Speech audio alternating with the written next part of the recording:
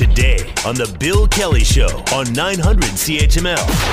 COVID-19 pandemic, Delta variants, it's all with us right now. First and foremost, we need to get down to the basics about where we are on this. And it's a troubling picture right now. Ontario's daily COVID-19 tally has now passed the 700 mark for the first time since June. The pandemic has certainly been tough on our healthcare workers, but so many other people are being impacted by this too. Emily Javesky has some details. Ontario is reporting 722 cases of COVID-19 and 2 new deaths linked to the virus. Health Minister Christine Elliott says 564 of the latest infections are among people who either are not fully immunized or have unknown vaccination status.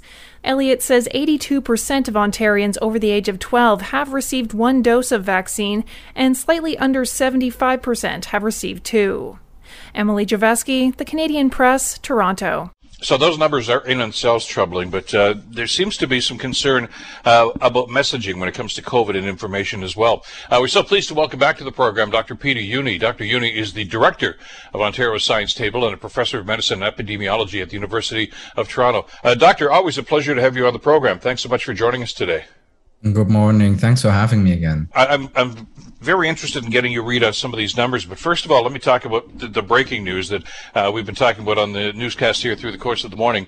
One of your colleagues, I guess now former colleagues, has resigned from the Science Table. Dr. David Fistman sent a letter of resignation, and I just got to read a line of this so our listeners have the context here. Dr. Fistman writes, "More recently, I find myself increasingly uncomfortable with the degree to which political considerations appear to be driving outputs from the tables, or at least the degree to which these outputs are shared in a transparent manner with the public." And it goes on, but I'm sure you've seen that, and our listeners now have the gist of this. Yes. When you were on the program, Doctor, a couple of months ago, you expressed some frustration about what you as a Science Table were presenting and what the government was presenting. There seemed to be some miscommunication there. Is that what Dr. Fistman seems to be alluding to? No, I don't think so. So, look, I think it's very unfortunate. David is an excellent scientist. It's very unfortunate that he resigned. But, we continue to do our work, and we're not at arm's length from the government. We're completely independent of the government. And, while we need to really navigate all of this well, if it comes to modeling, for example, we just need to get it right. And there is a process in place that hasn't happened during the summer break, actually. And because the modelers had 18 months in a row, just working. And this process includes looking at a variety of models and then find consensus and show then, the range of potential projections. And this hasn't happened. And I think the discussion now just relates to that we don't want just to go out with a single model, for example. And this will happen eventually. This is quality assurance and scientific considerations that we're having, and not political considerations. You've heard me before. So far, I'm really trying to be honest as I possibly can be with the public, and this will continue to be the case. And I think your reputation is solidly that you're very candid in your comments. And but in previous email or tweets rather before that, and I don't want to belabor this too much, but Dr. Fistman seemed to indicate that there is modeling data that's available right now that he seemed to insinuate paints a pretty dark picture, and for some reason it's not being released. Is now I know the official answer from the Science Table was that that work is not complete yet. What is the status of that, Doctor? Well, that's true. So first of all, of course, there are models out there. We also get sent model output as well. And as comes to what he probably refers to, I'm not completely sure what he does because we haven't talked about that. This is coming from a single modeler who is actually not even right now yet a member of the modeling consensus table. The point is there are a lot of models out there, and we want to get this right here. The point being that when you look also at other places in the world, we see the same sort of pattern. The pattern is now, after we left step 2, of the reopening, we start to be in exponential growth. It looks actually better right now than it used to in about 10 days ago. But it's clear that we're not out of the woods yet, and then some extent of restriction will be required in addition to a continued vaccine effort to get to the next level. The next level will be that we vaccinate kids below the age of 12, hopefully in December. And what we need now, of course, is again reliable modeling. And this is a volunteer table. I mean, we can't expect from the volunteers that we're having out there just to do everything just on day X, Y, or Z. This is happening now in the background, and when the new modeling, the consensus is ready, this will go out as usual. Last week we had Dr. Kieran Moore, the medical officer of health, chief medical officer for the province of Ontario, on the program, and he, I'll just paraphrase the doctor, suggested that we need to face the hard and truthful facts here, that it's going to be a very frustrating, not just fall, but into winter as well, and we need to be cognizant of that. Do you share that view? Yeah, we need to be aware of that. We will be out of the woods completely with the Alpha variant. We talked about that before, and with Delta, we're not. But the point really is people need to understand there's a solution there, and the solution is very simple: getting vaccinated. And what we now really need to make sure is that people understand their theoretical considerations about safety of the vaccine, or that it has been around only for a relatively short period of time. They basically just are disappearing compared with the risk associated with getting infected with the Delta variant. And therefore, I really hope, that people start to just get that we continue all to discuss the issue and get more people now vaccinated. We even started, to show new analysis on our dashboard. If you go to, if you Google Ontario Science Table, you will find our dashboard. We now real-time daily update basically the COVID cases among unvaccinated and fully vaccinated with graphs, hospital occupancy and ICU occupancy. And what you see is that yes, against cases, the reduction with full vaccination is only about 85 to 87%, only in inverted commas. It's still great. But against, being admitted to the hospital and being admitted to the ICU, it's 96 to 98%, the reduction that we see with full vaccination. These vaccines really work, and they really break, all the unpleasant elements of this virus.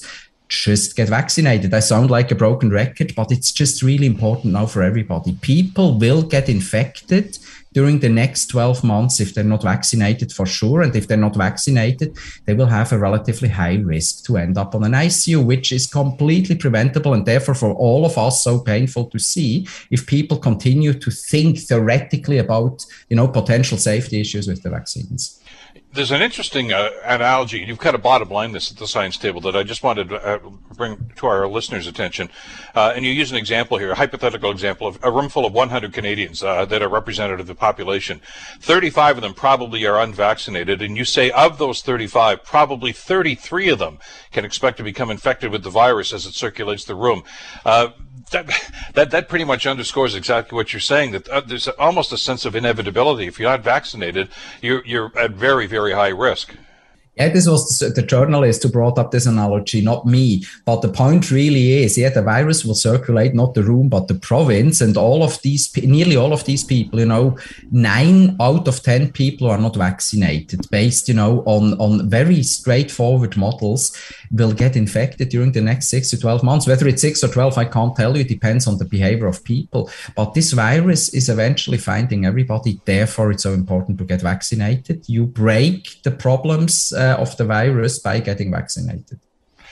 You mentioned the vaccines, and we've been preaching from the same sheet as you have, that this is absolutely essential, that people have to get both of them. But we're also finding now that there's some concern being raised in some circles about just how long that vaccine is going to be effective. And that some jurisdictions, Doctor, have already started to opt for a third shot, a third vaccine now, especially for the most vulnerable people. Are you okay with that protocol? Yes, look, we need to look into two things. One is we are in a completely different situation as especially Israel. You're implicitly referring to Israel. that is starting or has started already the booster shots. Israel, they did according to the cookbook originally of Pfizer and just vaccinated people first dose and then the second dose within 3 to 4 weeks. We didn't do that according to that cookbook. We suggested early on, and then NASA did that, and then others, to have a bigger gap to first get the most bang for the buck when we still had the Alpha variant, and this was associated with 1 dose, and then the second dose came much later. Now, what we know now with hindsight, that not only we did the right thing at the moment because of the Alpha variant, but also our protection is better. Meaning, if you have a larger interval between first and second dose, your antibodies in the blood will be higher. And this means this waning immunity against being infected will probably be less pronounced with us a bit than in Israel. We will see how it goes. And things may still start to be an issue after 6 to 8 months after the second dose. Now, the real point here is, every single data point I've seen so far that looks at hospitalization and ICU admission shows that the protection against hospitalization and ICU admission is maintained. The only thing that changes is that if you are perhaps 8 or 10 months down the line, especially if you're elderly or have, an immunosuppressant or so, then you have less protection against infection and transmitting the virus. So that changes. So this 8-fold decrease, in the risk of getting infected right now, perhaps will become 5-fold over time, and then 4-fold or 3-fold decrease. It's still protective, but not that high anymore. What does this mean? Again, the unvaccinated are then even more exposed the longer this goes. Therefore, the unvaccinated should do the right thing and protect themselves and also protect others. You mentioned about some of the variants. Let's talk about that if we could for a couple of seconds. There's a Gamma variant, of course. We talked about the Beta variant, and now we're dealing with the Delta variant, which is, as we're told now, more transmissible and possibly more serious than all of the others. Are you concerned about yet another variant if this thing lingers? Look, this is a bit like at the Olympics. Once you have somebody, a sprinter who does 100 meters in, don't ask me, 9.6 seconds or so, it's very difficult to beat them. No, and I would hope that Delta is really now the optimum, from an evolutionary perspective. Can I guarantee that now? No, of course not. We don't know what's coming. But Delta is actually a pretty mean adversary already. So I would hope it doesn't get worse than that. We will see. Therefore, it's important to continue, the work we're doing. And it will also be important, to continue to be careful with the borders, because typically once you become of a variant being a problem, it's already too late. It's already in the country. In some people's minds, some of your colleagues are concerned about, where we're going with this from a political standpoint. And I know that's not your main focus. Your main focus is public health and the great work that you are doing at the science table. But some are suggesting that some form of lockdown may be inevitable at some point to try to get a harness on this, because as bad as the numbers are now, they're expected to go even higher when the kids go back to school and people start to return to the workforce. Is there a way to mitigate that damage? Is there a way to avoid what some people are saying is an inevitable lockdown? Yeah, look, so first of all, we need to be aware of that we need to define what is a lockdown right now. Some restrictions will be inevitable. Now, the point is really, if we actually get at least 50% of the 850,000 people out there, 50 plus, who are not yet fully vaccinated, to be fully vaccinated, our theoretical burden on the ICUs will decrease, obviously quite considerably, by about 40%, which will help us already. That's one point. So we need to get the right people to be vaccinated. And then we need to make it, with good protection of schools into the period of time, hopefully end of the year, when we also can get vaccinated the lower age groups. That will all help. Will this be enough? No, it won't. There will be some sort of restrictions, and we need just to be aware of that. While case numbers can go higher than before, first of all, right now, this is not the case yet because of the schools with below 12-year-olds not being vaccinated yet. But once they're vaccinated, we can also, change this attitude a little bit. But the other part is then also that we need just to keep the ICUs okay, meaning we need to find, a common understanding about how many ICU beds can be occupied by COVID-19 patients. That's what we're facing too. If we then keep having unvaccinated people, these unvaccinated people will occupy our ICUs. And we need to make sure that we still can continue to do all the non-COVID healthcare in the hospitals, have the operations going, etc.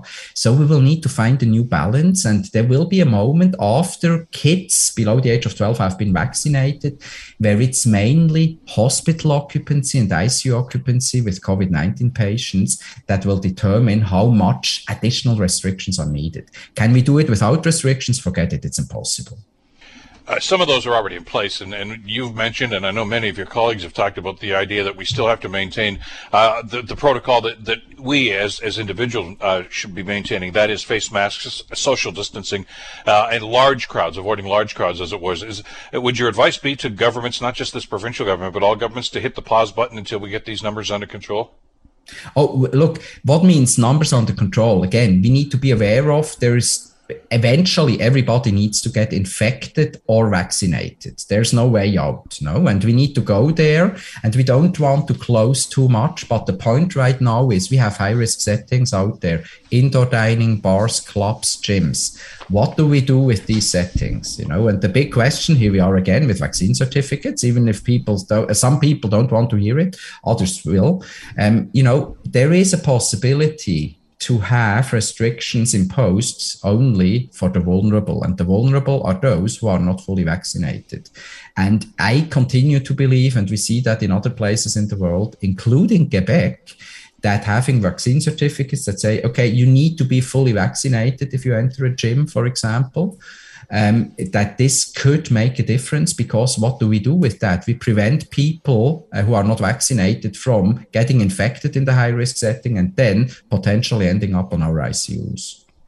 Dr. Peter Jüni, Doctor, as always, great to get your perspective on this and your candid comments on this. Thank you so much for the time. Thanks for having me. Take care. Dr. Peter Jüni, of course, is the director of the Ontario Science Table and a professor of medicine and epidemiology at the U of T. The Bill Kelly Show, weekdays from 9 to noon on 900 CHML.